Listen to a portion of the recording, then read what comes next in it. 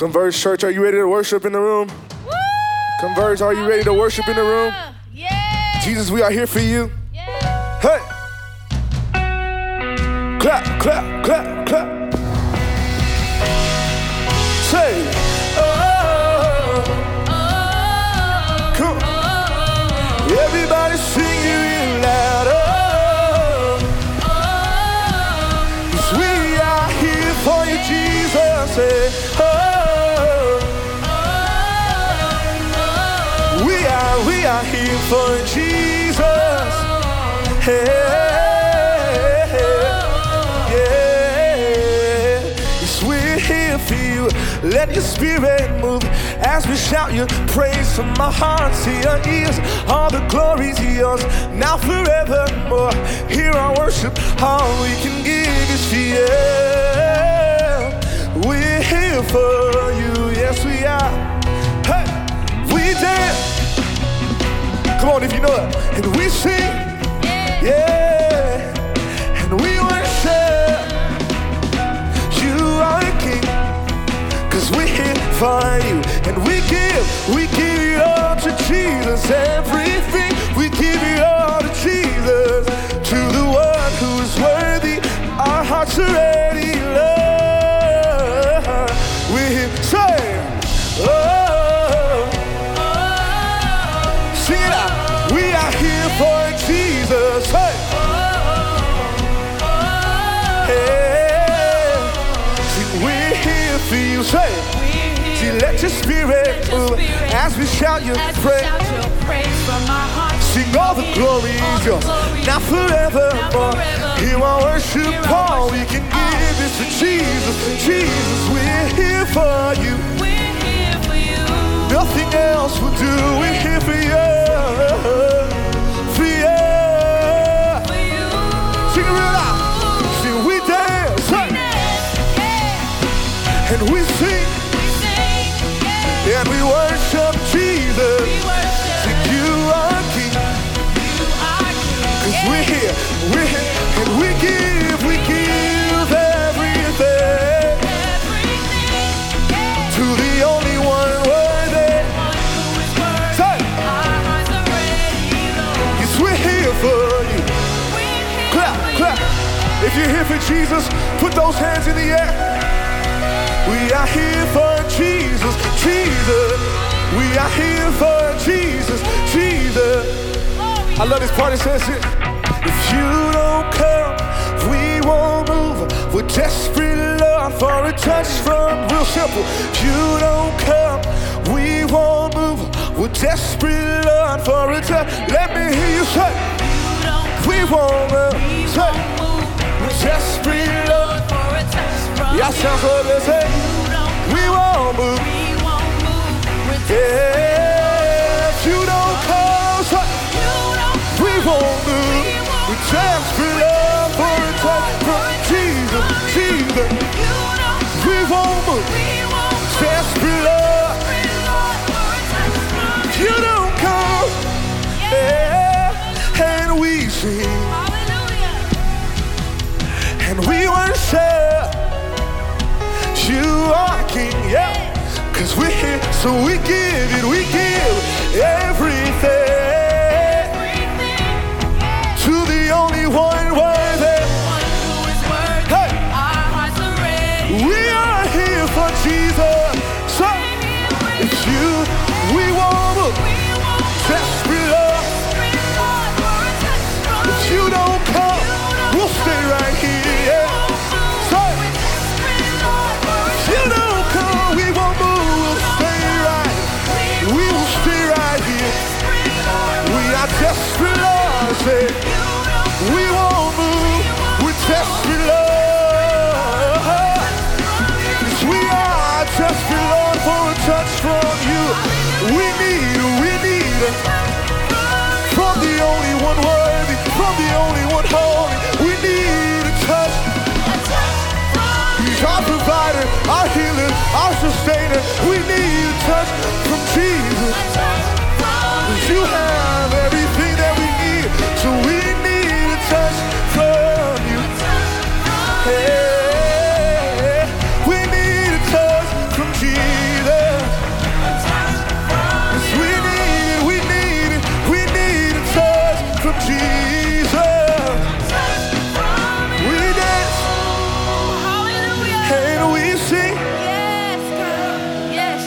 and we worship. You are King. Yes, God. We're here for you, and we give everything. Yeah. Yes, we give everything. Yeah. Yes, we give everything to the only one worthy. Yes, we give everything. Yeah. If you don't come, we say, let me see, let me hear you sing it. We won't move, just feel it. One last time, if you don't come, we'll stay right here, just feel it. If you don't come, we won't. Yeah, for a touch from Jesus. Is anybody in the room desperate for a touch from Jesus? Oh, that's okay. Is anybody in the room desperate for a touch from Jesus? The only one worthy, the Holy One. We are desperate for a touch from Jesus. Jesus, we value your presence. Your presence is so necessary. And now that you're here, we have everything that we need. Now that Jesus is here, we have everything that we need. We have everything that we need in the presence of Jesus. So we fix our eyes on you, Jesus, in this moment. We fix our hearts on you, Jesus, in this moment. You are the only one that matters. You are the only one worthy. And we believe every word that you speak to us in this moment. We believe every word that you release on us in this moment. We believe every word that you say. Every word is true. Every word is true. Every word is true.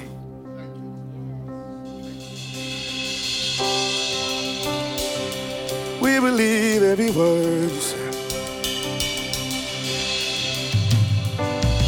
Who am I that the highest King would welcome? I was lost, but he brought me in.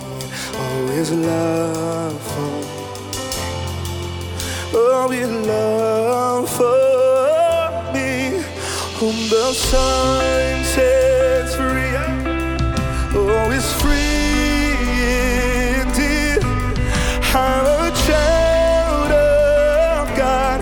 Yes, I am. Hey, free as he has ransomed. His grace runs deep. It's what I was a slave to sin. Jesus died for.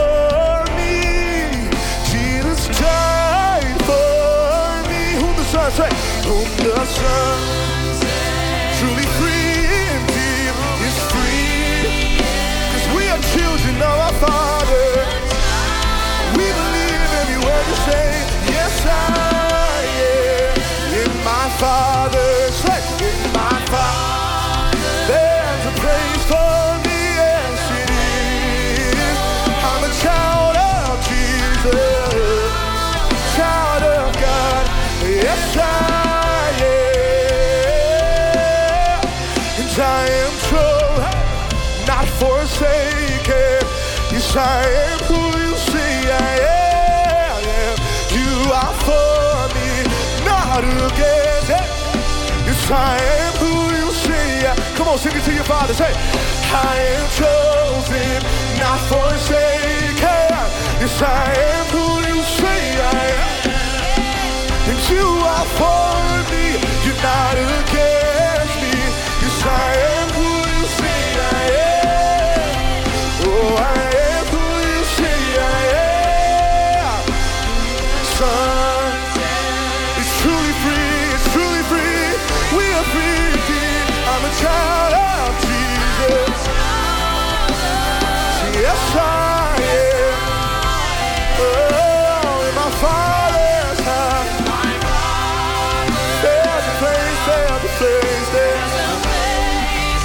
See, I'm a child of Jesus. Yes, I am. Who the Son said, I am chosen, not forsaken. Yes, Jesus. There's a to me, I'm a child of God. Yes, I am. In my Father's house, there is room for me. There is room for me. I'm a child of Jesus. No matter what comes and goes, no matter what comes and goes, I'm still a child of Jesus. We're still children of Jesus. We are chosen, not forsaken. Yes, I am who you see I am. So are you. I am not forsaken. Yes, I am who you. Come on, sing it out. I am chosen, chosen. I am chosen, not forsaken. You are for me, for me. You are for me. You're not against me.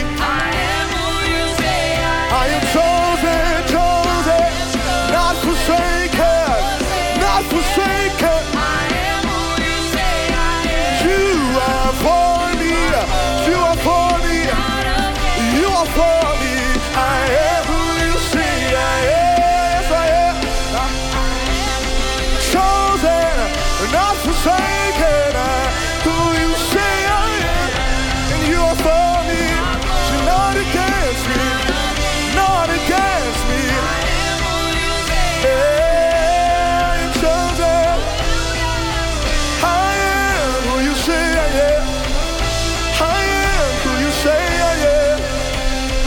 So, who the Son sets free is truly free.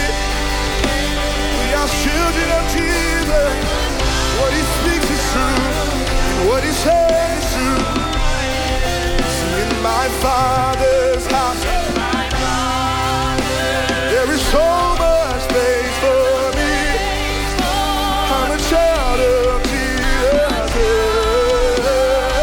Yes, I am. I am chosen, not forsaken.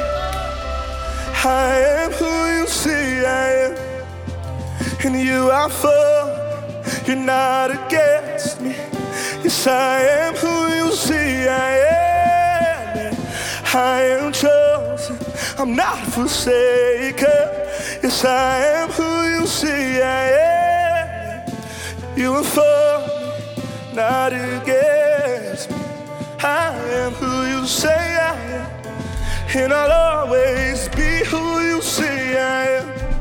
I will always be who you say I am. We will always be who you say we are. I am who you say I am.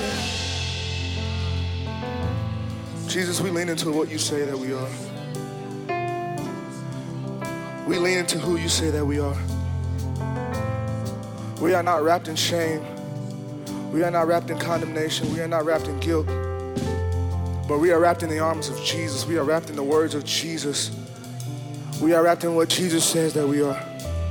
We believe who you call us to be. We believe who you say that we are. We believe it. We have no other choice but to believe who you say we are. We believe it. We believe it. We believe it. We believe it. We believe it. We believe it.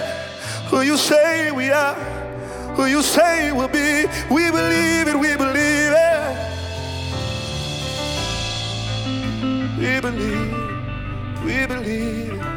I challenge you today to just lean into the arms of the Father. Lean into what Jesus says that you are. Lean into who Jesus says that you are. We believe it. We believe everything you say.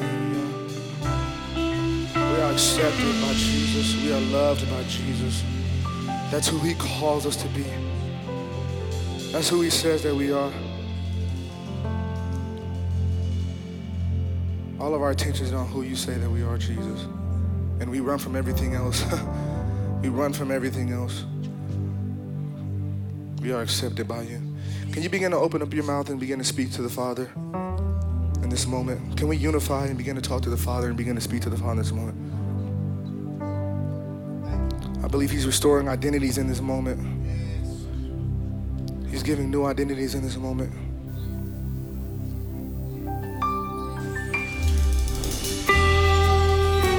We believe it. We lean into it. We lean into it. We lean into who you call us to be. We lean into who you say we are. We're accepted by Jesus. We're accepted by Jesus. Jesus. Jesus. We're accepted by Jesus. You and only you. Yeah. Since I have a seat at the table, I know who I am. I know who I am. Yes, Lord. Since I have a seat at the table, I know who I am. I know who I am. It's real simple. Sing it out. Come on. Since I have a seat at the table, I know who I am. I know who I have a seat at. I have a seat at the table. I know who I am. Yeah. I am loved by you. Yes, I am. Loved by. We are. I am loved by you. I am accepted. Yeah. I am accepted. Yeah. We are accepted by Jesus. We are accepted by Jesus. We are accepted by Jesus. That's all that matters. That's the only thing that matters. Yeah.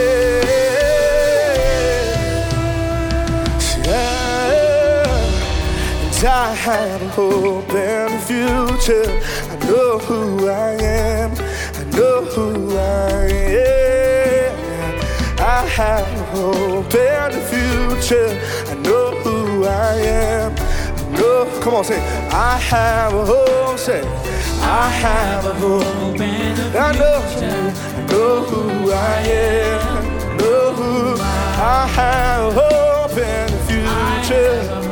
You've given me a new name. I know who I am. I know who I am. See, I am loved. I am loved by you. We are. I am loved by you. Yes, I am loved by you. I am accepted. We're loved by Jesus. We're loved by Jesus. Loved by. Yes, I am loved. I am loved by you. I am accepted. Yes, I am accepted.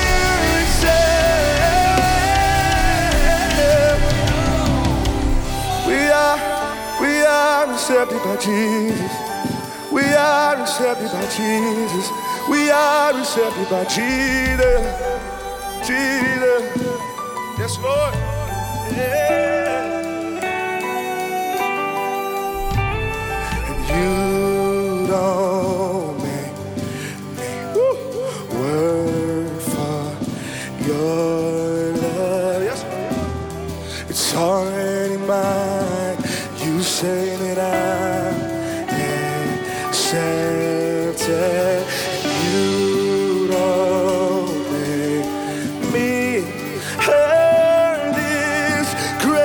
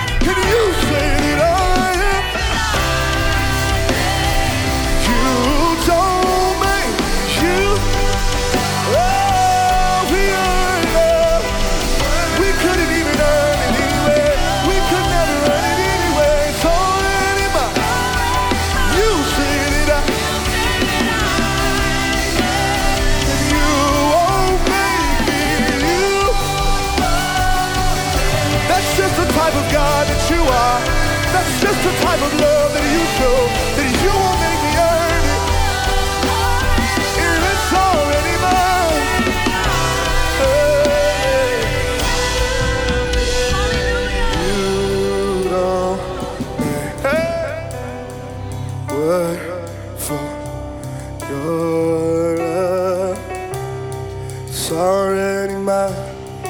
You say that I accepted. You owe me earn this grace, Lord. It's already mine. You say that I am, and you owe me. Work for your love. You freely give it. It's already mine. And you say that I am accepted. You don't make me earn this grace, love. It's already mine. And you say that I am. To the 6. And all the overwhelming, never-ending, reckless love of God. And oh, it chases me down and finds still I'm found leaves 99. And I couldn't earn it, I don't deserve it. Still you give yourself away. And all the overwhelming, never-ending, reckless love of God. And all the overwhelming, never-ending, reckless, all it takes, and all it chases me down, but still see, I couldn't earn it, and I don't deserve it. Still you give yourself. It's all the overwhelming, never. Yeah. There's no shadow you won't light up, mountain you won't climb up. There's no one you won't kick down, lie you won't tear down, coming after me. There's no shadow, mountain you won't climb up, coming after me. There's no one, lie you won't tear down.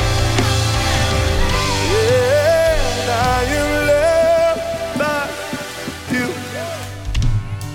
Loved by you. I am loved by you. I am accepted. I am loved by. I don't have to earn it. I am loved. I really don't deserve it, but I am loved by you. I am accepted. Yes, I am accepted. On the one, and you don't. Woo! Come on, sing it out. Work for your, believe what you're singing. It's hard. He's freely giving it. You said that I said you don't make me work. You don't make me earn this grace. It's already mine. You said that I am accepted. So we lean into what you call us. We lean into who you say we are. We've already accepted your love, and we really don't deserve it, and we never could earn it, but we accept it anyway. We accept it anyway, 'cause you freely give it to us. You freely give it to us. Oh, it's already mine. You said, Jesus, we thank you for this moment. Whew. We thank you in this moment that we're able to focus on the love that you give us. And Lord, I pray right now that against the attack of the enemy that would allow anybody to not accept the love that you give or to feel like they don't deserve it. Because the truth is we don't, and we never could earn it. But you give it to us anyway. It's your gift to us. And so we accept the gift that you freely give to us, the gift that we don't have to work for, the gift that we don't have to perform for, the gift that we don't have to beg for. So we accept your love, Jesus. We accept your love. In Jesus' name, amen. Could you just give Jesus a big hand clap all over the room?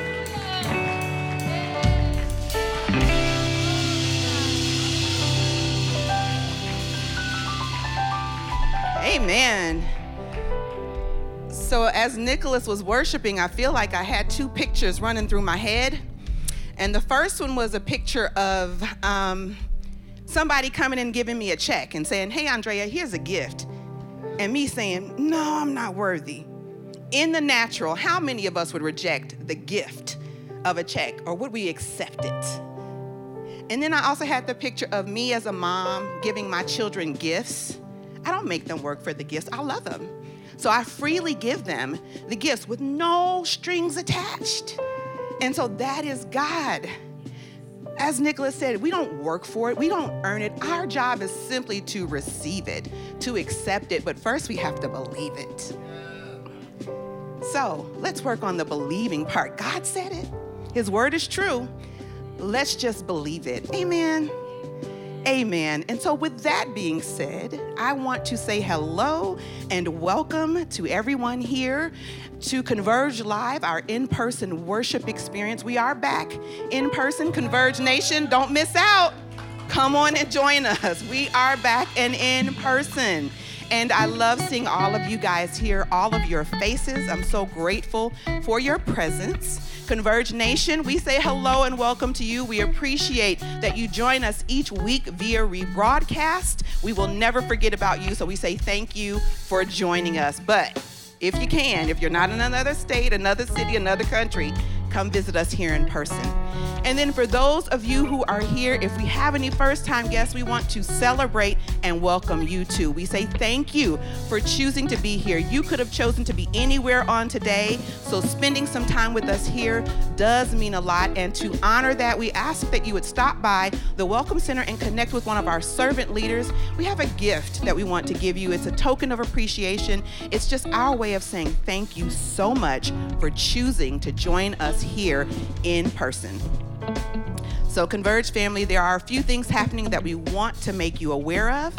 And the best way to stay in the loop on all that God is doing here through Converge is to connect with us on our social media platforms. You can find us on Facebook, Instagram, and YouTube at We Are Converge.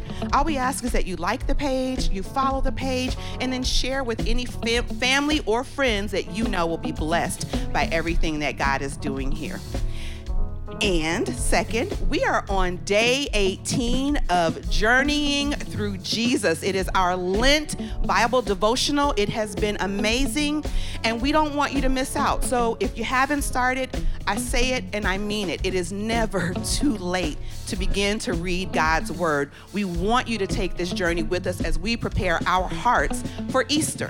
What we're doing is we're just walking through the last two chapters of Matthew, and we are walking with Jesus and learning about his last days here on earth and what that means to each of us. So if you want to take the journey with us, all you need to do is open up your YouVersion Bible app, click Discover, search for and select Journeying with Jesus, and then click Start Plan.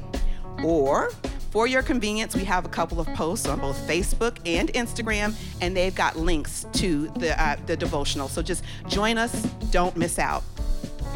Amen. And then we talked about it last week, our V groups, our Converge Spring Small Virtual Groups. Yes, we kicked them off last week for Converge Her, for Converge Students, for Converge Men, and it has been great. We don't want any of you guys to miss out, so if you have a student, they can join beginning tomorrow. We're meeting on Sundays at 1 p.m., and the students are walking along with their leader, Brother Koketso, through Jesus Changes Everything. And then Converge Her is meeting on Tuesdays at 7:30 p.m. And we are studying Warrior Women with an emphasis on the book of Deborah. And then, yes, I heard that, woo, thank you. And then the Converge Men, they're meeting on Wednesdays at 7:15 p.m. Yes. And they are walking through Core for Men Transformed. These virtual small groups are a great way for you to learn, for you to grow, for you to connect in authentic community and meaningful community with other members of our faith community. So we don't want you to miss out. If you want to join us and you need more details, send us an email at echurch@weareconverge.com and we will get that information to you. Find your circle today and join our spring V groups. Amen? Amen. So, here at Converge, we have some values, and one of the values that we have is generosity. We prioritize living with an open hand, not a clenched fist. And the reason that we do that is to help move forward God's vision and mission that He's given us here. There's a lot. At the end of every Blessed Life segment, you guys hear me thank you for helping life-giving ministry happen. And there's a lot that goes on to help life-giving ministry happen. What that looks like is everything that happens behind the scenes to make this in-person worship service happen. That looks like everything that we're doing for our digital ministry, our e-church, to happen for people who aren't able to come. That looks like supporting our local and our global missions. That looks like things that you guys might not even be aware of, but the benevolence that we do to help support our local body. And all of that is a direct result of your generosity and your financial giving. So it's scriptural, it's biblical. We'll get into that one day. But if you would like to partner with us financially, we have multiple ways that you can do that. Here in person, we have ushers in the aisles with envelopes and ink pens. If you need one, just raise your hand and they'll get it to you. We just ask that you fill out all of those details on the envelope in its entirety. And the reason we do that is because we want to be able to properly record and account for your giving. You can also give via our mobile app. All you do is search the iOS and the Android platforms for Converge Church Plano and download the app. And then you can give online. You can give safely and securely by visiting us at www.weareconverge.com/give. And finally, you can give via text. You just text Converge Give along with the dollar amount to 77977. And I do say it every week, but I mean it because I need you guys to understand how valuable it is and how much we appreciate you. We thank you for your generosity. We thank you for your partnership, and we thank you for everything that you do to help life-giving ministry happen right here at Converge. Amen. Let us pray. Father in heaven, we love you. We thank you for the generosity of each person that is sown into the ministry here at Converge. All of it goes to lifting you up. All of it goes to lifting Jesus up so that people will be drawn to you. We lift you up and you do the drawing, God. So we will do our part to help lift you up in our sowing of seed, God. We thank you for every person that is given. We thank you for those that desire to give and will be able to give, Father God. We pray blessings upon each person who has been generous, each person that has partnered with us, each person that has been obedient to your word to give, Father. And we know that it will go to help build your kingdom, to help reach the world, to help share the gospel, and that you will be magnified because of it, God. We don't take it lightly. We love you. We honor you, we appreciate you, and we magnify you today, God, because that's what it's all about. You, as Pastor Wendy said to us earlier in the huddle, an audience of one. You, God. In Jesus' name we pray. Amen. Thank you so much, everyone, for your attention. Please enjoy the rest of the worship experience and take a look at these trailers about our awesome Spring V groups. Amen.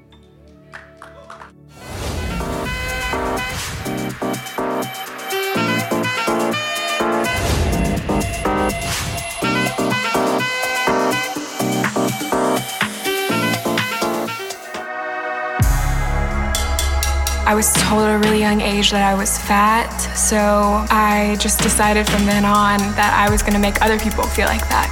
So I turned to friends who weren't really a good influence, and we started smoking a lot and doing a lot of drugs and drinking a lot. I struggled a lot with the idea of having depression. I just called out to God, like, God, I need you. Like, I can't do this on my own. Forgiving someone was really hard because I grew up fatherless and I really didn't know the definition of what it felt to be loved. When Jesus calls us, we need to realize the significance of what's happening. This isn't just some ordinary person that's looking at us and saying, hey, I want you to come hang with me. No, this is the Son of God, the Savior of the world. This is the Creator of all things, and He's looking at you.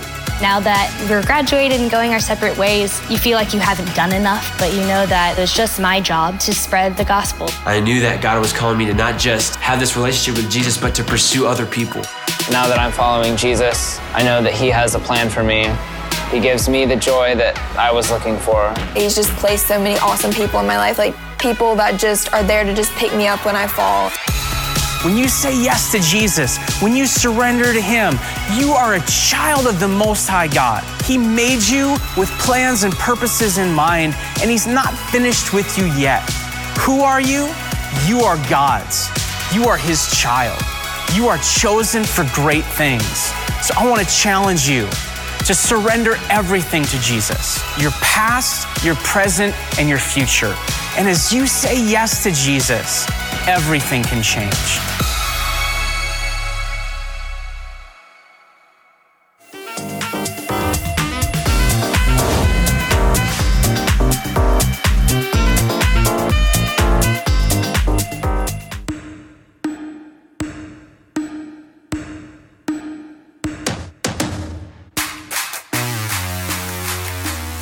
Welcome to the battlefield of life, friends.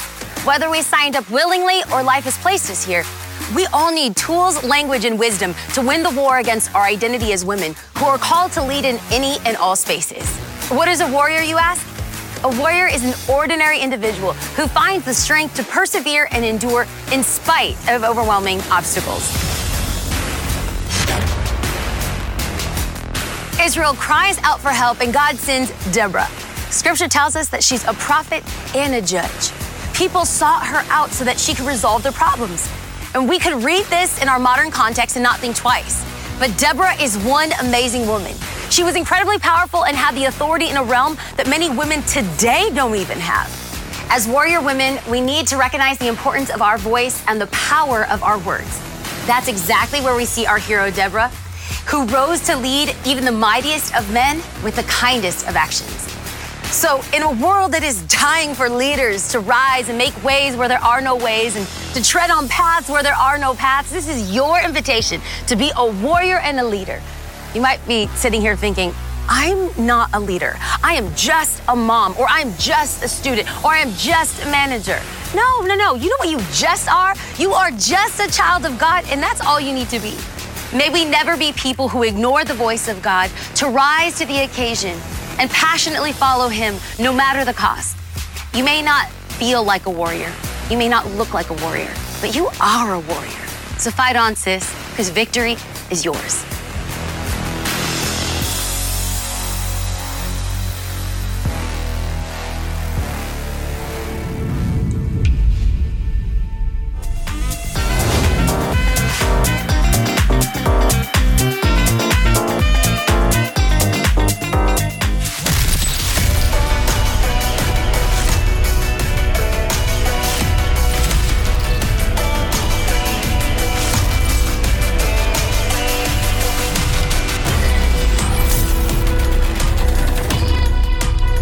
Life is complex.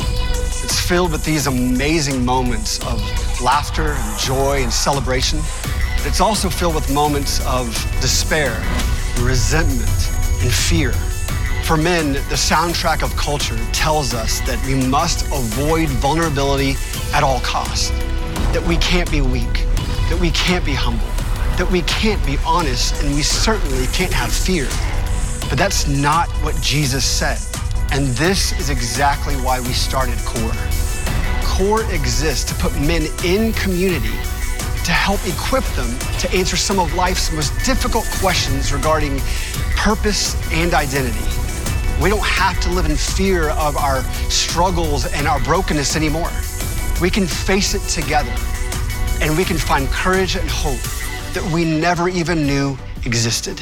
CORE is the best resource to build foundation and brotherhood. It's like nothing I've ever seen. It's simple, it's targeted, it's gonna impact your life. You're gonna find a safe place where you can be authentically who you are without judgment from another person. CORE expresses the diversity, the color that's in Christ. There's been a lot of curriculums that are out there, but this is gonna be the greatest men's curriculum for reaching a city.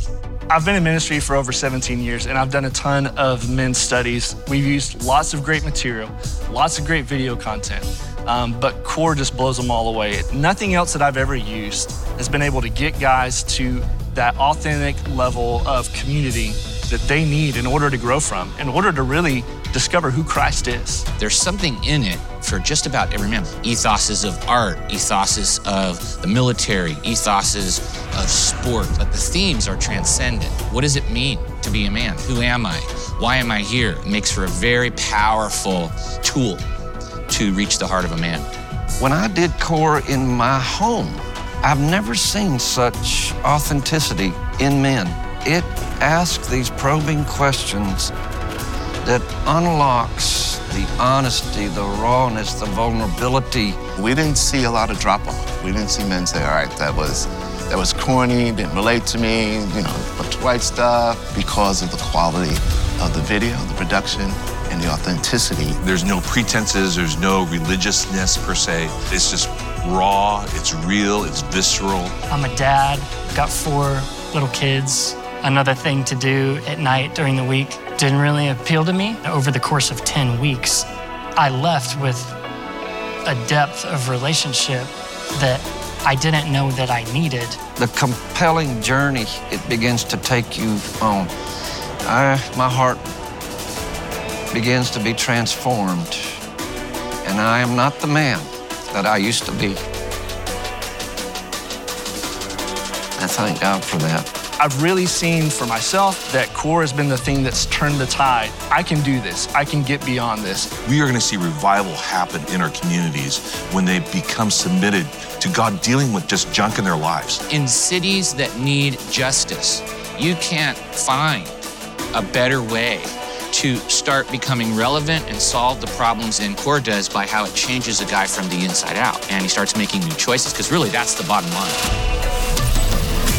We need to be reminded that there is hope, that our past does not dictate our future, and that shame and insecurities don't have the final say. To help make this a reality, CORE provides resources built on the power of storytelling to create space for men. Space where we don't have to have answers to all of our questions, where we don't have to try to fix ourselves first, where we can come as we are without being judged. CORE is a place where we can connect with other men and learn how to be brothers. Brothers who are sharing about our struggles and our dreams. Brothers who are journeying together to discover who God says we are and what He's made us for.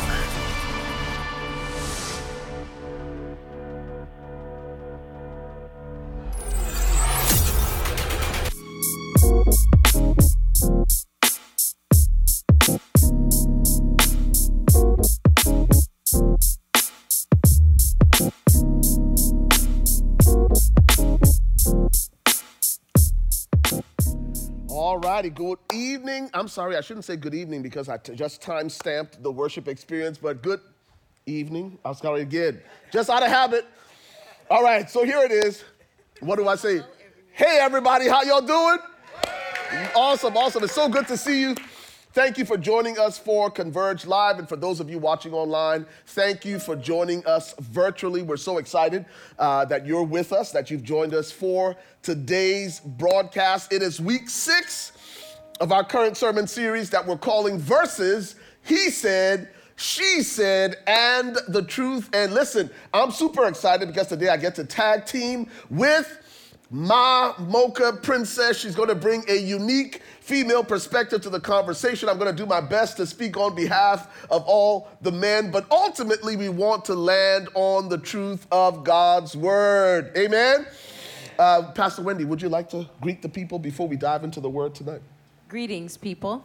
I'm so glad to be with you. It is always a good thing. You know, the psalmist wrote, I was glad when they said, let us go into the house of the Lord. Amen. And I think as times and seasons and birthdays pass, I am learning to be more appreciative, and I see the value of that. So thank you all that are here tonight live, and thank you that are joining by rebroadcast, but it is a good thing. It is a good thing. And we talked to the team earlier, and I was just encouraging them to not be weary in well-doing. Amen. That as we see so much going on, is that we have a hope. We have an anchor that will keep us. Amen. And so I don't think I've spoken on the microphone in a long time, and I just feel a little preach going on. So I'm just going to say greetings in closing and throw it back to Pastor. Amen. Amen. Well, that's very kind, very generous of you.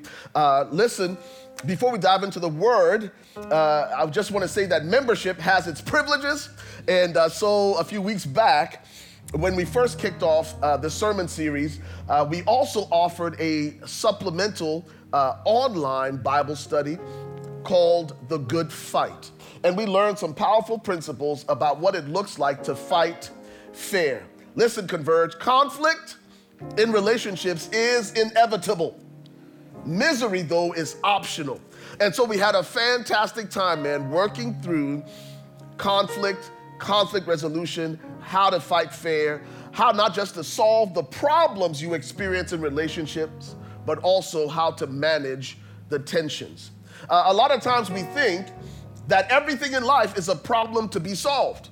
But sometimes the things that we label problems are really tensions that we need to manage. And we learned the difference. And so it was one of our not just traditions, but it's sort of our culture, our DNA here at Converge. And Andrea alluded to it. We live with an open hand, not a clenched fist. So we have some prizes to present to, I don't know how to describe these guys other than that they were a triple threat.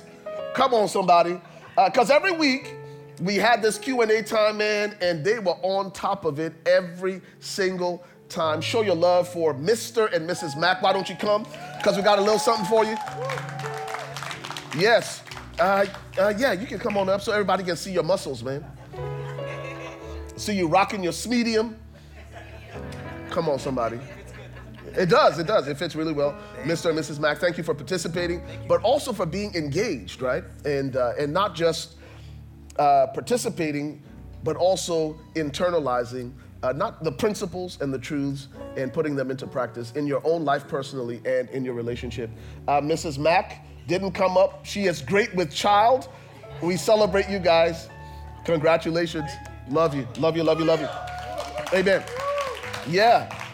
And we've got another presentation because this guy has been consistent since day one.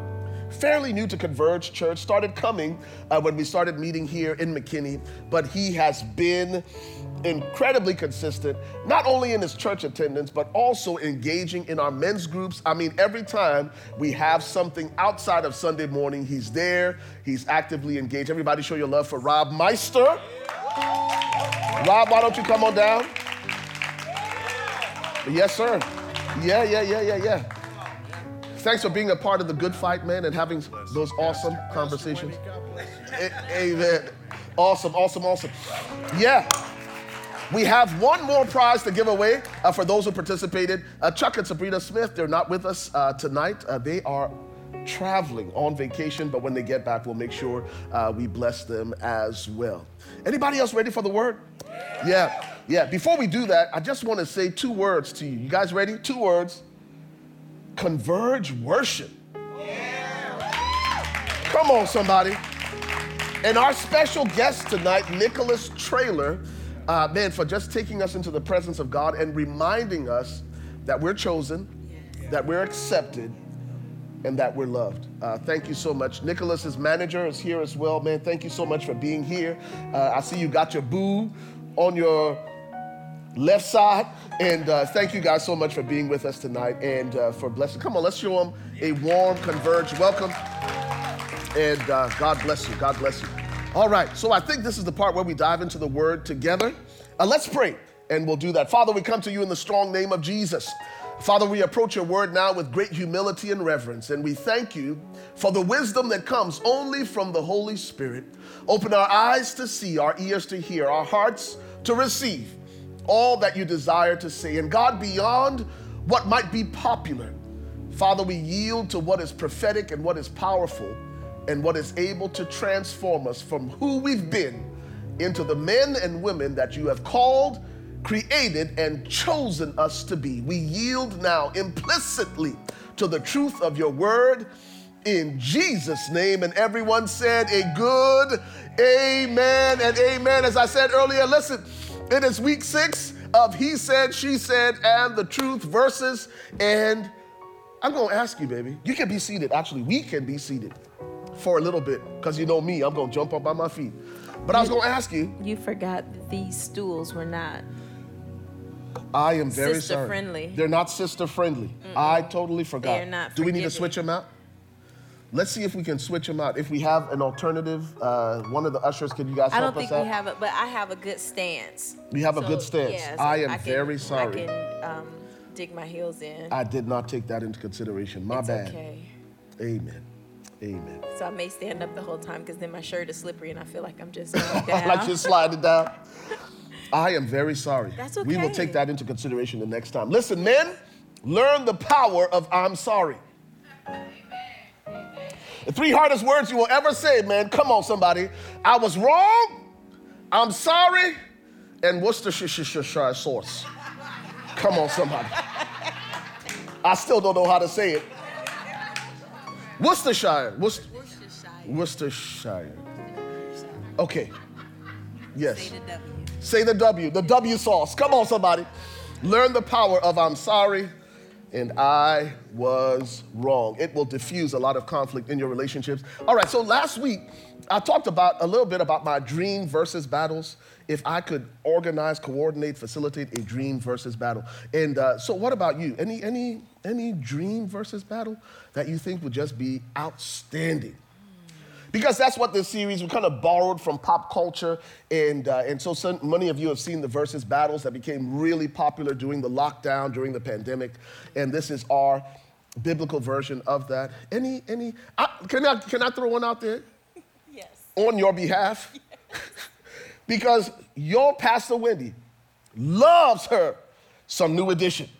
Come on, somebody. Ronnie, Bobby, Ricky, and Mike, and Johnny, and I think... Ralph. Oh, you were in love with Ralph, weren't you? Oh, let me tell the story. Since you opened up the door, I'm going to walk on Lord. through.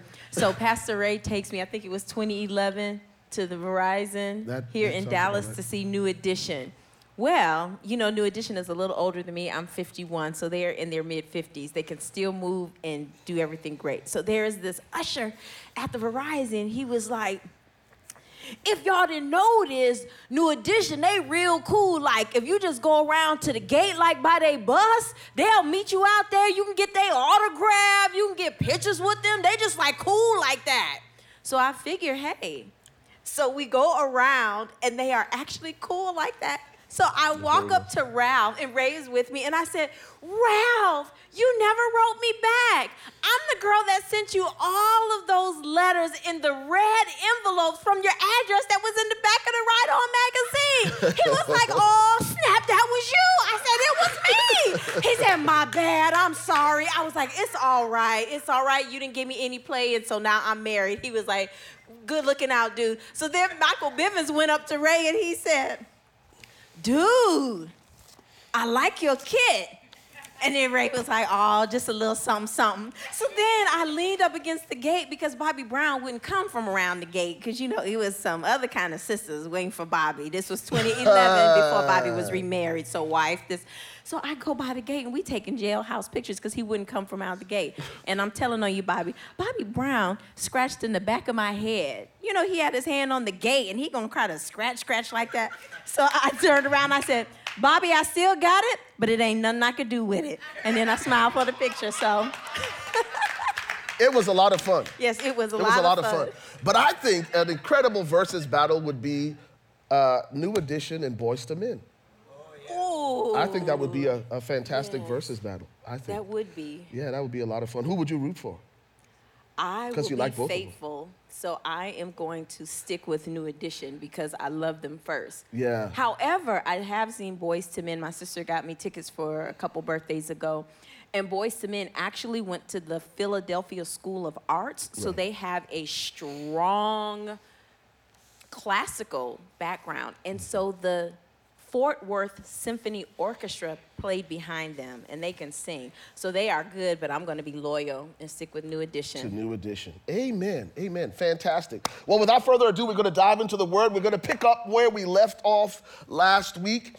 Our anchor text last week, as it is today, is lifted from Matthew chapter 22, beginning at verse number 34. Familiar passage of Scripture, and this will give context to what we share today. In fact, our focus last week, as it is today, is not necessarily on our interpersonal relationships, which we've spent the lion's share of our time unpacking and really processing.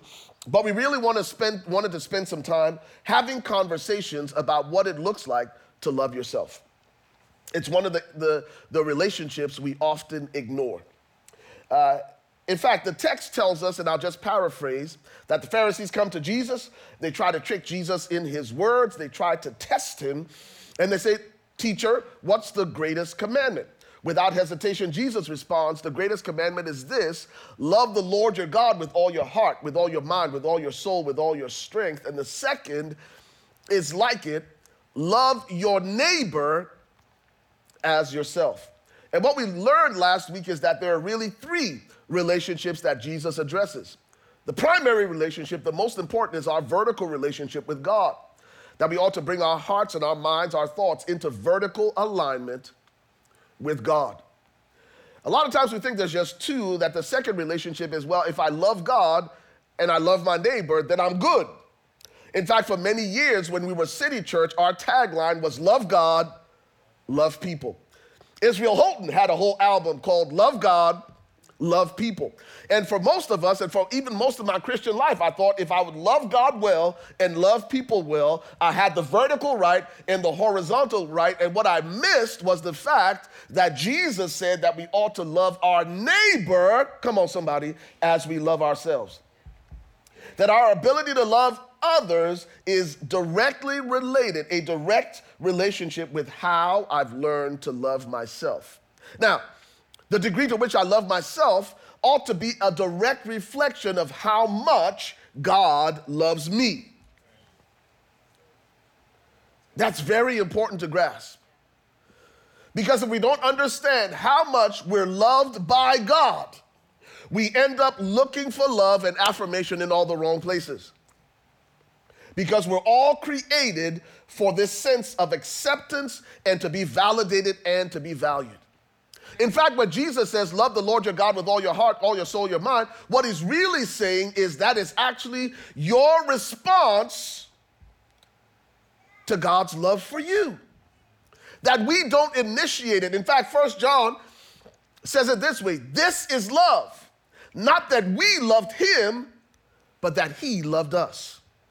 And so tonight, we're going to focus on this relationship where you and I learn to embrace how much God loves us so that we can love ourselves and so we can love our neighbor. And your neighbor is anybody other than yourself.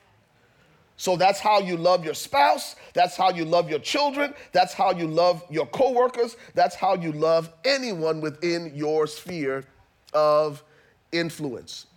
This is a big deal. And I don't think we recognize how significant this is.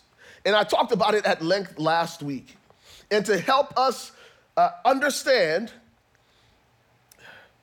how we miss this on a very granular level, on a daily basis, I'm going to share this video clip. And it's a campaign that Dove, the Dove beauty brand, did, I think, in 2011.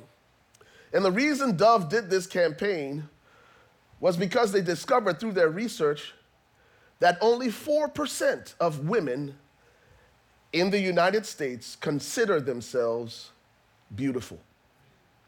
That means if we had 100 women in this room right now, only 4 out of 100 would consider themselves beautiful. And as a result of that, Dove did this campaign. And I want to share this video with you. It's about 6 minutes long. Then Pastor Wendy and I will come right back and dive into today's content. Watch this.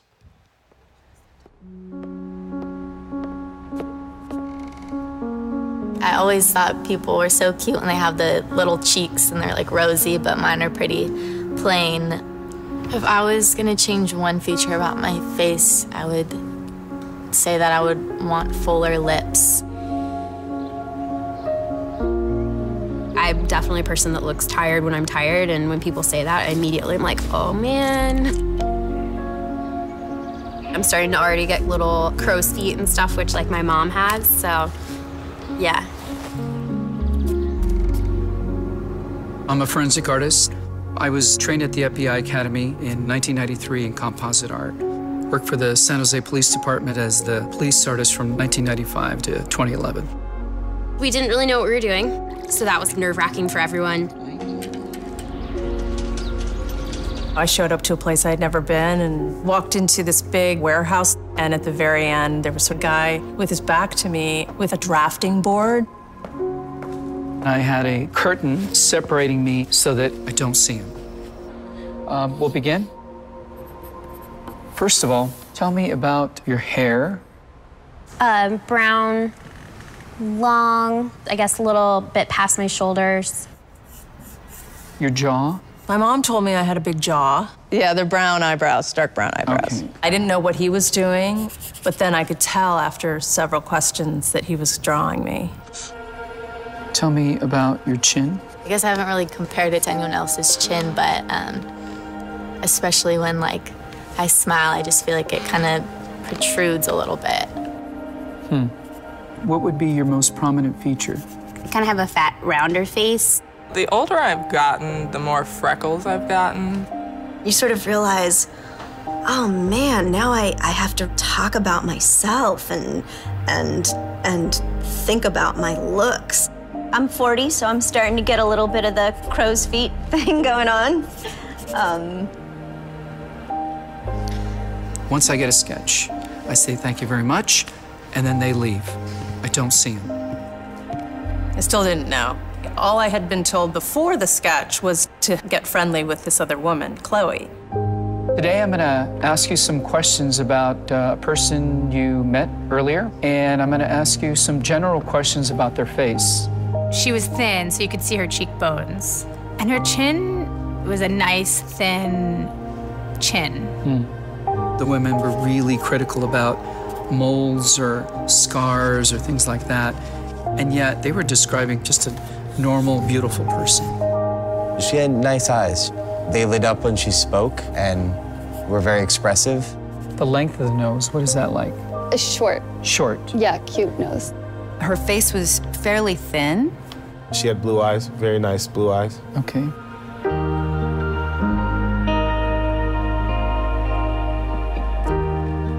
So here we go. So this is your self-described image. And then somebody else described you, and I did this sketch.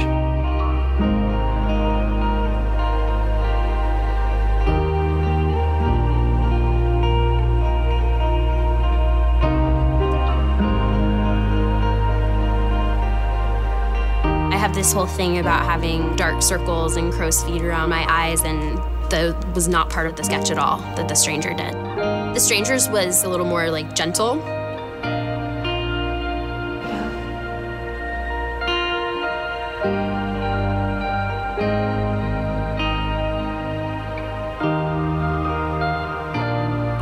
It's pretty different.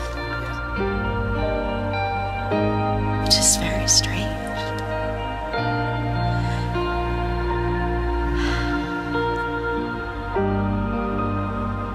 She looks closed off and fatter. She just looks kind of shut down. Looks sadder, too. The second one is more beautiful. You think they're catching more of that from you? Yeah.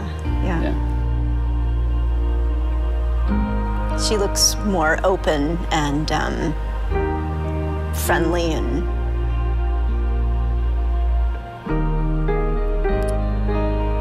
happy. I've come a long way in how I see myself, but I think I still have some way to go.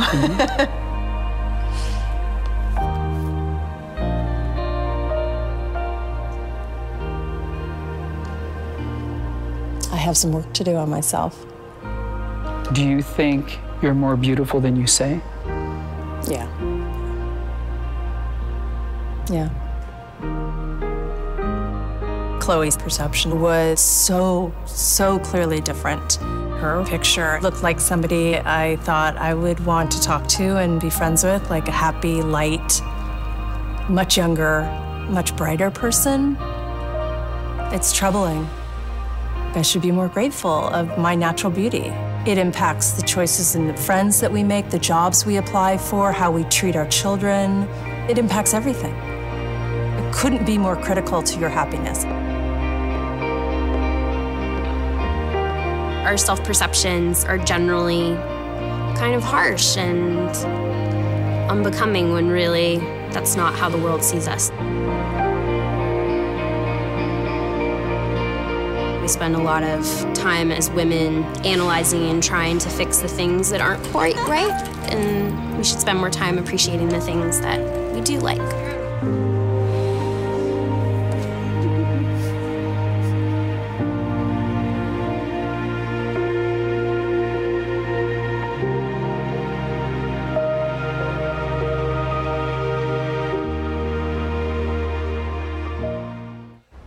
We wanted to share that video with you tonight because it puts a very human spin on the principle that we have been sharing.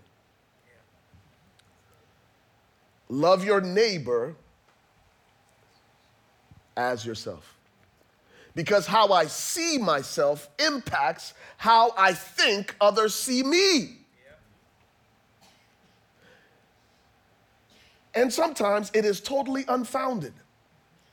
If you consider Numbers chapter 13 and chapter 14, God sends 12 spies into Canaan, the land that he had promised them and said they would possess.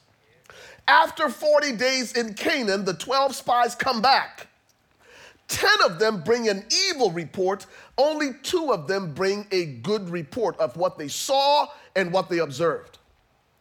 The evil report that the 10 brought back went something like this. The land is flowing with milk and honey. Everything you said about it is true, except we saw the sons of Anak there. They're giants, and we were grasshoppers in our own eyes, and therefore we were grasshoppers in their eyes. The only problem I have with their evaluation of their assessment is that if they went in as spies, nobody knew they were there. And therefore no one saw them to observe that they were grasshoppers and they were giants. There was nobody making a comparison about them except themselves. They saw others as giants, saw themselves as grasshoppers, and they reasoned that if I see myself as a grasshopper, surely they see me as a grasshopper.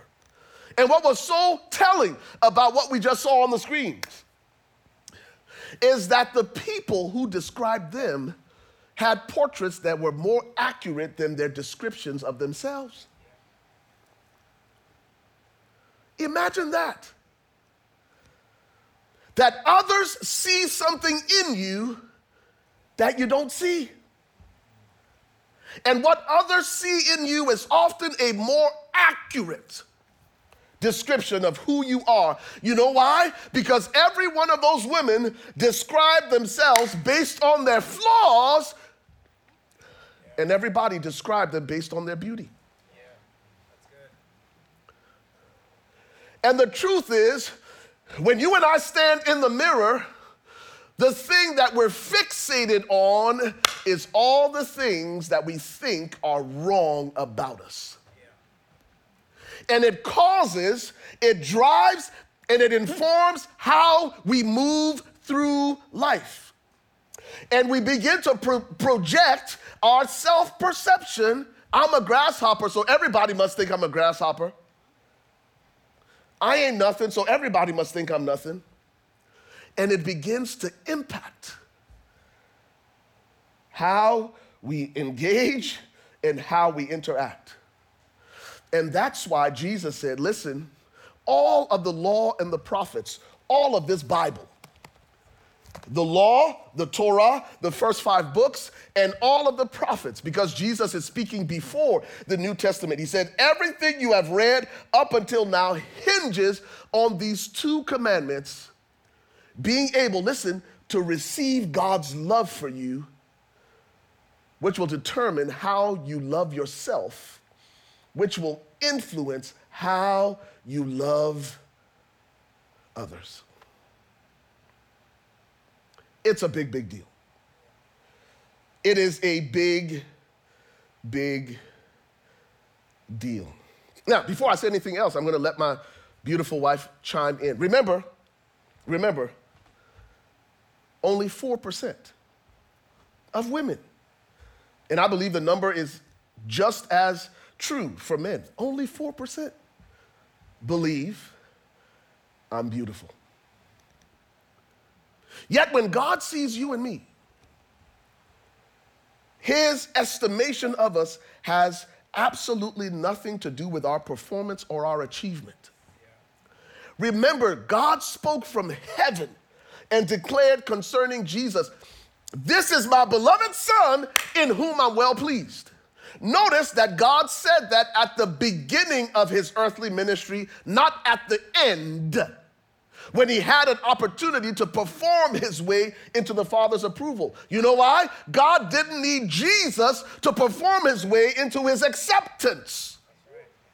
Are y'all hearing what I'm saying? God does not need you to perform your way into his acceptance. His acceptance is something you and I simply receive. Because God says you're accepted. Well, what did I have to do to be accepted? No, you are accepted. You are chosen. Well, what did I do to get chosen? No, I just chose you. You are loved. Well, what did I do for you to love me like this? Romans chapter 5 and verse 8 says that God demonstrated his love for us in that while we were yet sinners, when you and I were still toe up from the flow up, when we were still broke, busted, and disgusted, God said, I'm going to show you, I'm going to demonstrate how much I love you, not while you're perfect, but in spite of your imperfections. So my ability to see myself in a healthy way has absolutely nothing to do with my performance. A perfect God, a loving God has said, you're beautiful, you're accepted, you're chosen. And guess what? If God, who is perfect in all his ways, says, Ray Harmon, I love you, and you're perfect, ain't no joker on earth, ain't no imperfect, broken person who's just as busted as I am is going to be able to define me. When a perfect God has said to Ray Harmon, you're accepted. And the problem is, most of us don't even allow ourselves to spend enough time in the presence of a loving Father who will validate us and speak over us, not because all the great things we've already done, but who will say, this is my beloved son, this is my beloved daughter, in whom I'm well pleased. And when you hear the Father say that concerning you, there ain't no wife, ain't no husband, ain't no child, ain't no co-worker, ain't no boss, ain't no neighbor. When you settle once and for all in your heart what God has said about you, can't nobody undo that. I'll say that again. Can't nobody undo that. I gotta say this. Can I say it, baby? Are you ready to jump in? No, go ahead. I gotta say this. In fact, let me look at my notes. Where's my notes? What's my first point? Because I'm getting ahead of myself. Here it is. Here they are.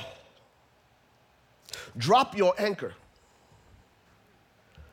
Drop your anchor. Today, this is one of 5 instructions God's going to give us. And the first instruction that God wants us to heed and embrace, He wants us to drop the anchor of our life in His love so that we don't drift with every wind of change or disappointment. Right here, right now, He's asking us to settle this once and for all so that our lives begin to stabilize. I'm going to drop my anchor in the sea of His love so that I won't be tossed to and fro with every wind of change and disappointment. You say, Pastor Ray, what are you talking about? Here it is. Here it is. There's 2 men that followed Jesus in close proximity. First one is Peter. There's 12 disciples. There are 2 of them that followed Jesus in close proximity. The first one is Peter, and the second one is John. In Matthew chapter 16, Peter has this revelation of Jesus, and he says, you are the Christ, the Son of the living God, right? Jesus said, flesh and blood hadn't revealed this to you, but my Father in heaven has revealed this to you. A few verses later, Jesus begins to tell Peter the kind of death that he'll die. And this is what Peter said. Y'all ready for this? Do I have it in my notes? Matthew 16? Matthew 16, verse 21. It says, from that time, Jesus began to show his disciples that he must go to Jerusalem and suffer many things from the elders and chief priests and scribes and be killed and be raised the 3rd day. Then Peter took Jesus aside. So Jesus is telling him the kind of death that he would die. So here's Peter. He takes Jesus and pulls Jesus aside. Notice what the scripture says, and began to rebuke him. So this is Peter telling Jesus, or setting Jesus straight. He said, man, you can't be talking like that, Jesus. And notice what he says. He says, far be it from you, Lord, that this should happen to you. Notice what he says next. But he turned and said to Peter, get thee behind me, Satan. You are an offense to me, for you are not mindful of the things of God, but the things of men. You know, Peter's problem was? Peter was always keen on how much he thought he loved God. He was always fixated on how much he thought he loved Jesus. That's why when the Roman soldiers came into the Garden of Gethsemane, Peter was like, not on my watch, Jesus, because I love you so much. And he pulled out his dagger and chopped off Jesus' ear. Isn't that what he did? I'm sorry, Malchus's ear. Isn't that what Peter did? But when he was confronted about his association with Jesus, 3 times he denied him. You know why? Because our love and our profession of our love for God sometimes isn't enough. That sometimes our love for God changes with the winds of disappointment. When God doesn't show up the way we thought he would, when the promise doesn't unfold the way we thought it should, sometimes the profession that we make of how much we love God can fail us. But there's a second disciple. Y'all ready for this? There's a second disciple named John. And 5 times, I want you to hear this, 5 times in the Gospel of John, John describes himself as the disciple that Jesus loved. Not like Peter, trying to prove how much he loved Jesus and his love for Jesus failing him. This other guy 5 times said and referred to himself as the disciple that Jesus loved. And guess who was the only one at the cross when Jesus was crucified with the mother of Jesus, Mary, standing at the foot of the cross? It wasn't Peter who said, oh God, I love you. and then tucked tail and ran when he was confronted. It was the disciple who understood how much he was loved by Jesus. Are y'all listening to what I'm saying? Because your profession of how much you love God sometimes can fail. Like Peter's love failed when he was confronted with adversity. But for those who know how much Jesus loves them, it'll take you all the way to the cross. In spite of the adversity and in spite of the opposition. So what are we talking about here? What are we talking about here? Listen, the way we move in the world, my ability to love Wendy, is a direct result of Ray Harmon learning to embrace who God created me to be. And the only way I can settle that is like John recognizing that Ray Harmon is the disciple that Jesus loves. Imperfect as you are. Remember, 1 John says this is love. Not that we loved him, but that he loved us first. Listen, I guarantee you, when you recognize how much God loves you, a perfect God, a blameless, flawless God, how much he loves you, listen, it ain't gonna matter what they said about you. Because you know you're loved by God. It's not gonna matter what the critics say, what your fans say. You ain't gonna be moved by none of that. Jesus wasn't moved by any of that. Because the truth is, if you live for the applause and praises of men, you will die by the voice of your critics. Jesus didn't need none of that. Saul lost the kingdom over a song. Saul has slain his thousands, David has slain, and he lost his mind over the praises of people. You know why? Because he wasn't settled and affirmed in how much God loved him. And whoever you allow to king you, whoever you allow to crown you, you will owe your allegiance to. And that's why David lived to please God, and Saul lived to please the people. David was God's anointed, Saul was the people's choice. These are things we need to settle in our heart because they are impacting our ability to love our neighbor. And God said, all of the law, all of the prophets hang on these two commandments. Love God, love yourself, love your neighbor. Pastor Wendy. I wonder if that statistic that Dove put out is a lot more less, if there are fewer women. Have we descended to 2%? Because in 2011, we didn't have TikTok.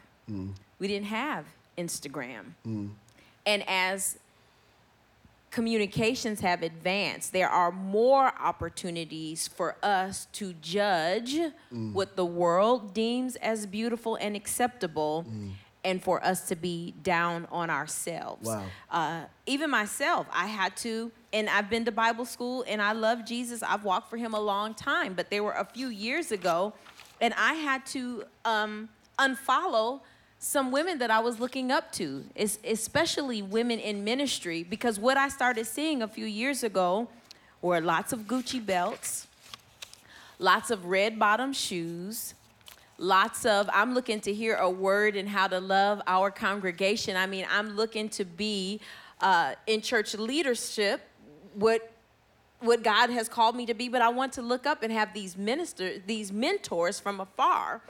And as I started seeing these women in ministry, I felt like, well, I don't even want that much attention around my midsection. So I don't have a Gucci belt, and you know, I don't have red bottoms. I was homeschooling Levi at the time.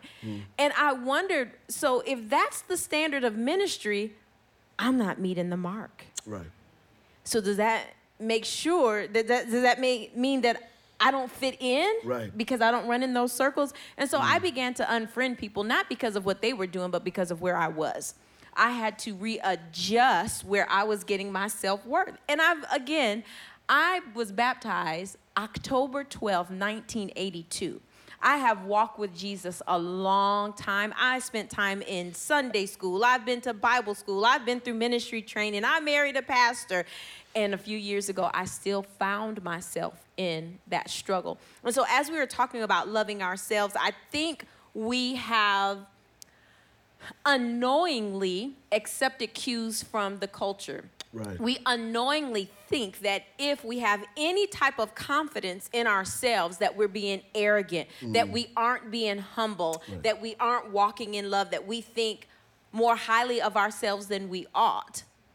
Well, a person, as John, who thinks, you know what, God loves me and I'm accepted, look at where he can operate out of. He can operate from the overflow. If you feel like you are ugly and people don't like you, and if you tell yourself a lie and believe that, okay, my presentation and who I am showing up as in the world is not accepted, then that is going to make you extra selective. It's going to make you defensive.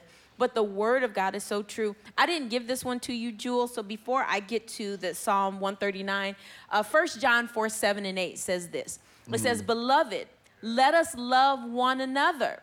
For love is of God, and everyone that loves is born of God and knows God. He that does not love does not know God, for God is love." As Pastor Ray was speaking, you know what I was thinking about? So if I don't love myself, then do I really know God? Right.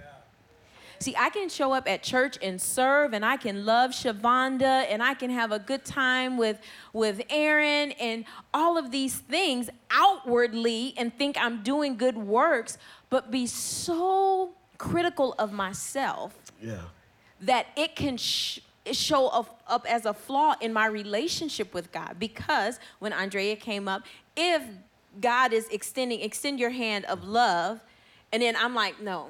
Right. But I'm going to love Levi, and I'm going to say, oh, he's so wonderful. And then God is extending his hand of love, and I'm just like, I'm not worthy. Right. That lets us know that there is a disconnect in our relationship, and not to the point where you've got to look down on yourself, but it is an awareness. That this gift I am going to learn to embrace. How do we learn that? We have to look to his word. Amen. Psalms 139, verse 14, I'm going to read from the NIV. It says, "I praise you because I am fearfully and wonderfully made."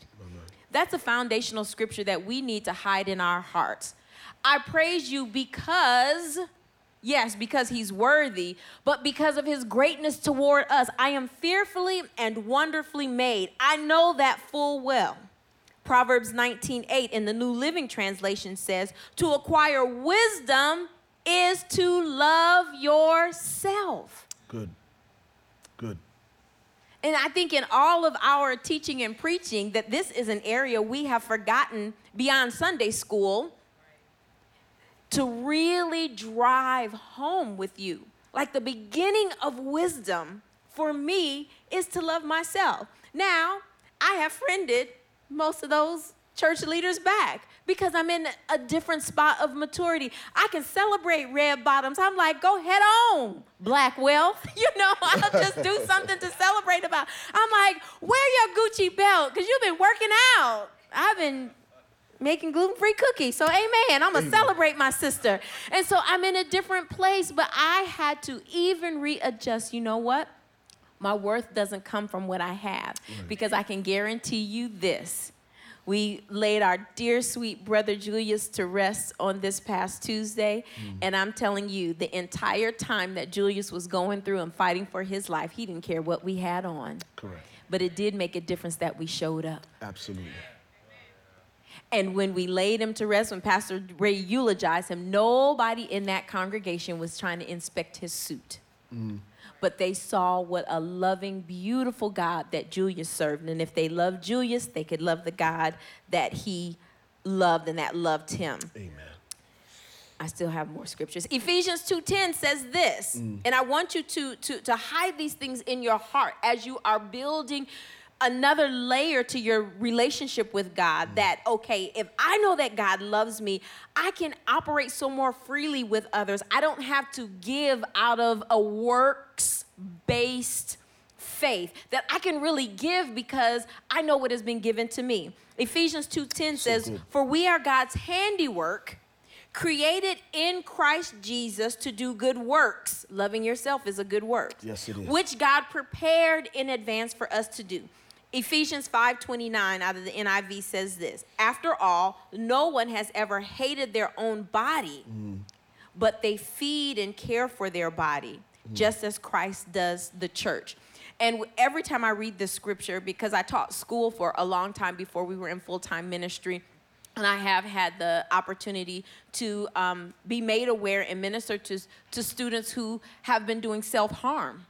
They aren't loving themselves, or it could be self-harm, whether it is self-harm, we may have children watching, or it can be some other forms of not being their best. But we can see from the word that to acquire wisdom is to love ourselves, that we do love our own body. I mean, when we wake up in the morning, I don't know about you, but I'm thinking, okay, I need to bathe and get dressed. I need to get something to eat. I have all of these things to do on my list, but in order for me to fulfill my to-do list, I need to make sure I've got me some coffee and that I've, showered and my hair is done.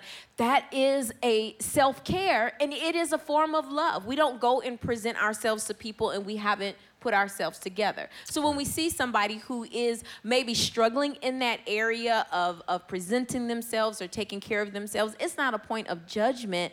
That's a person we want to wrap our arms around and not say, oh, girl, you can do better than that. Just to really grab their hand and say, you know what, I'm here for you. Right. And I want you to know, first of all, that God loves you with an everlasting love. Yeah. And there is no distance that you can be that you are too far from that love. That we want to lead from that when we see people struggling in their own self-care. I know that self-care is a big word. It's kind of a buzzword in our culture, but it is so true. We do need to care for ourselves. And we go back to this example. It seems so old, but we were on a flight last week, and what did they tell you? If the air pressure in the cabin drops, you are to put the oxygen on yourself first. Yeah. That's not being selfish. That is placing yourself in a position to be able to best help the children or somebody that is with you. So we don't find it selfish. Right. Just in an everyday, natural kind of carnal, I don't know if that's carnal, I don't know the word, but just in an everyday, let me take care of myself so that I can take care of others. So good. Well, I want us to translate, let me love myself so I can best love others. And you have the word of God that says that we are called to love ourselves. And out of that love and relationship with God, we can love others and we can be our best. Yeah. And so that was such a heartbreaking picture. Yeah. And I don't want to just leave it to the women in the Dove study, but I could see that with myself. Yeah. I mean, I just said I don't want to bring attention to, and nobody's thinking about my midsection, and then I brought attention to it, and as I wrap this section up, years and years ago, before we even had children, we did a little bit of time down at the Potter's house. And one day Bishop Jakes was preaching, and it was in the context of loving yourself. And he said, don't talk people out of loving you. Yeah. And he said, when somebody comes and says, oh, Shavonda, your hair looks so cute. And then Shavonda could respond and say, oh, I just did this, or I had my friend do it because she's in cosmetology school. Well, I just like the cute hair. Here's one. Ooh, girl, I love that dress. What, this ugly thing? Isn't that what we said? And then we explain where we got it. I got it on sale for $9.99. Someone just said you were beautiful. And you just talked yourself out of it. You know where that comes from? It comes from how you see yourself. They see your beauty. You see your flaws. Sorry for interrupting, Pastor Wendy, but I had to jump in on that. I was going to use that one. Oh, my bad. Snap. We're on the same wavelength. But, Shavonda's hair looks so cute, so I had to put her in it, but it was the dress, it was the example. But that's okay, because we are one. We are one. Can I jump in now? I knew that was your, so I'm just going to slide on down to the floor, because I can't really fit up here, but I'm not saying too much about it. So this is where we're going to close, right? This is where we're going to close. Close on, brother. All right? Because we're out of time. We're out of time. Here it is. So last week we talked about this man that Jesus saw. He had been in this condition 38 years. Jesus saw the man, and the scripture says he knew that this man had been in this condition a long time. We highlighted the fact that this wasn't the only man at the pool of Bethesda, that there were multitudes of people who had needs, yet Jesus saw just this man. Jesus didn't only know the man's position, but he knew the man's condition. That he had been waiting for the stirring of the waters 38 years. But notice, he had no man to put him in. Somebody say relationships. So Jesus said to the man, do you want to be made well? And we said last week, don't assume that just because you want it for them, that they want it for themselves. Because some people are comfortable in their dysfunction and they have normalized their dysfunction. And sometimes we normalize our dysfunction because that means we got somebody we can blame for where we are. I've got nobody to help me, so I'm stuck. Jesus says to this guy, listen, your healing is standing right in front of you. Do you want it or not? And notice his response. His response was, I ain't got nobody to help me. Again, the excuses. The simple yes or no question. I ain't got nobody to help me. Somebody else jumps in before me. The water is only stirred once, and when the water stirs, if you don't get it, somebody. Isn't that what we do sometimes? Yes. We talk ourselves out of what God wants to do in our lives. So this is where we're going to close. Here it is. I'm going to give you 4 things, fast and furious. Y'all ready? Number 1. I'm talking about the work we need to do on ourselves. Because a lot of times we think our waiting season is a wasted season. But what God wants us to do while we wait is to wait with expectation. After 38 years, man, you could just give up and just say, well, this is the way it's always going to be. Are you with me? So Jesus wants us to remember that just because I've been waiting doesn't mean the promise has been revoked or removed. Everything that God said about you is still true. So let God finish the work that he started and wait with expectation.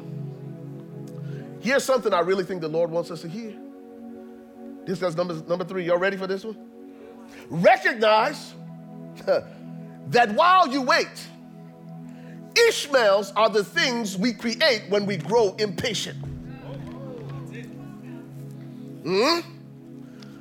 Recognize that while you wait, Ishmaels are the things you create when you grow impatient. You know what that means? God says you're going to have Isaac, and it's taking too long. It's going to take 25 years, so let me just help him out, and let me fix me up and get my own Ishmael. Number 4, the blessing you make for yourself is always less than the blessing from God that you thought you missed. Listen to me. Ishmael will never become Isaac. It will always be less than what you thought you missed. The thing that you are trying to create in your haste, because it's taking a little bit longer than you thought it should, will always be less and will always cost you more than the blessing you thought you missed. Number 5, here it is.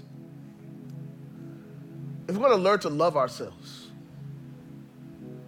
Jesus said these 3 things: rise, take up your bed, and walk.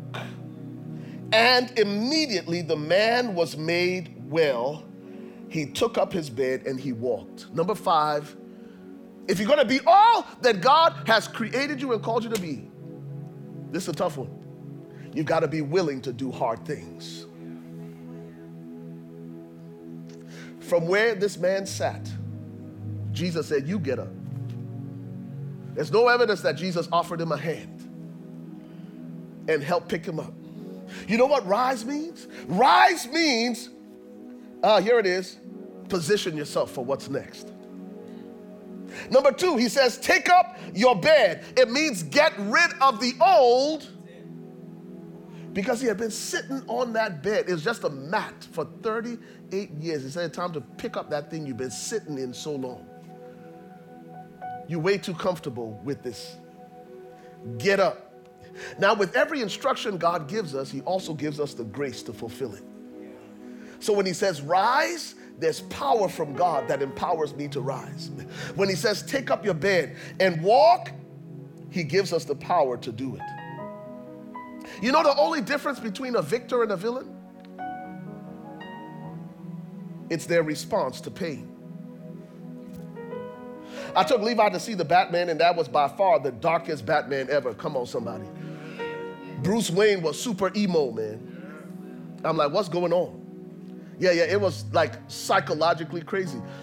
But when you watch the show, you know that Bruce Wayne suffered pain at an early age. He was an orphan. His dad died when he was young.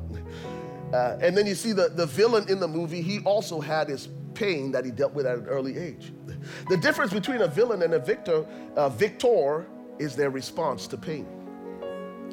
Villains make pain their prison. Victors make pain their platform. Villains use their pain to make life painful for others. Victors use what once hurt them to help others heal. So when the scripture says, take up your bed, God says, take the thing that has constrained you and confined you, take it up and return to it no more. Here's the final thing. He said, walk. Walking means you embrace the new, because new wine requires new wineskins. And what that means is God wants you to see yourself differently. He wants you to see the world differently. He wants you to see your relationships differently. And sometimes that's the hardest hurdle to overcome, because it requires us to renew our minds and change our thinking. That I'm no longer a victim. I am loved by God. I am accepted. I'm chosen. So Father, tonight,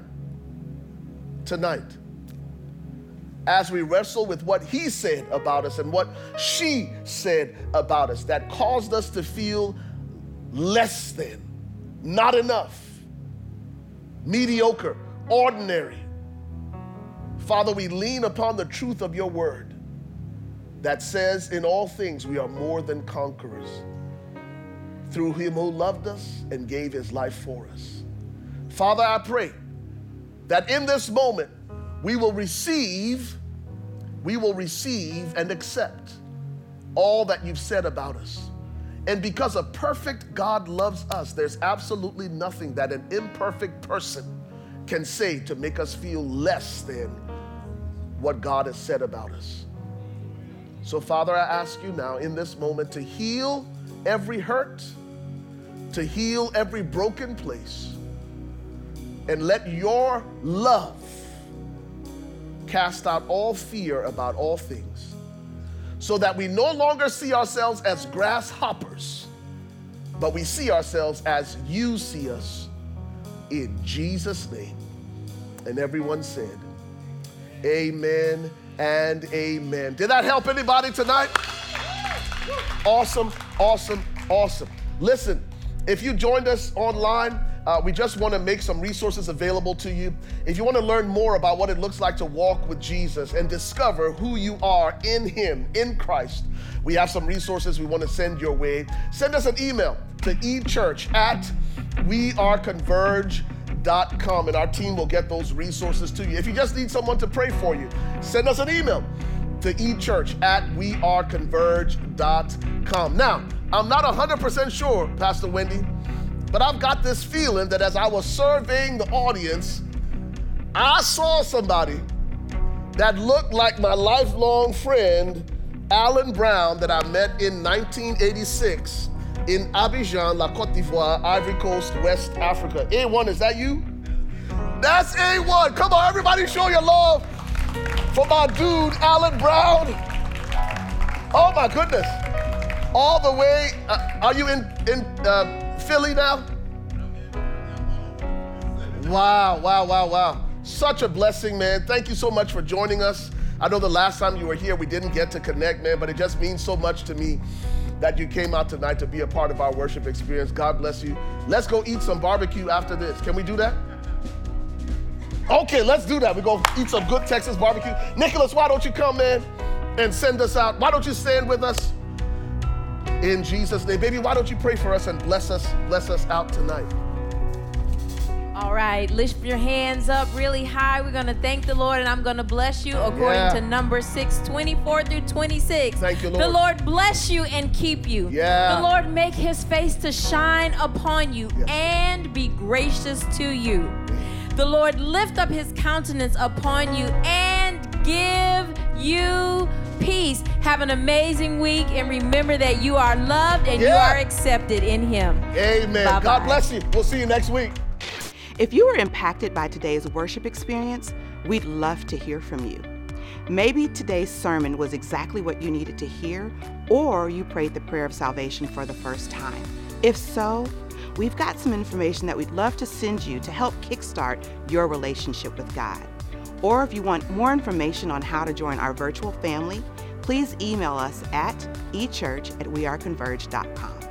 If you'd like to partner with us financially, you can do so online safely and securely by visiting www.weareconverge.com/give.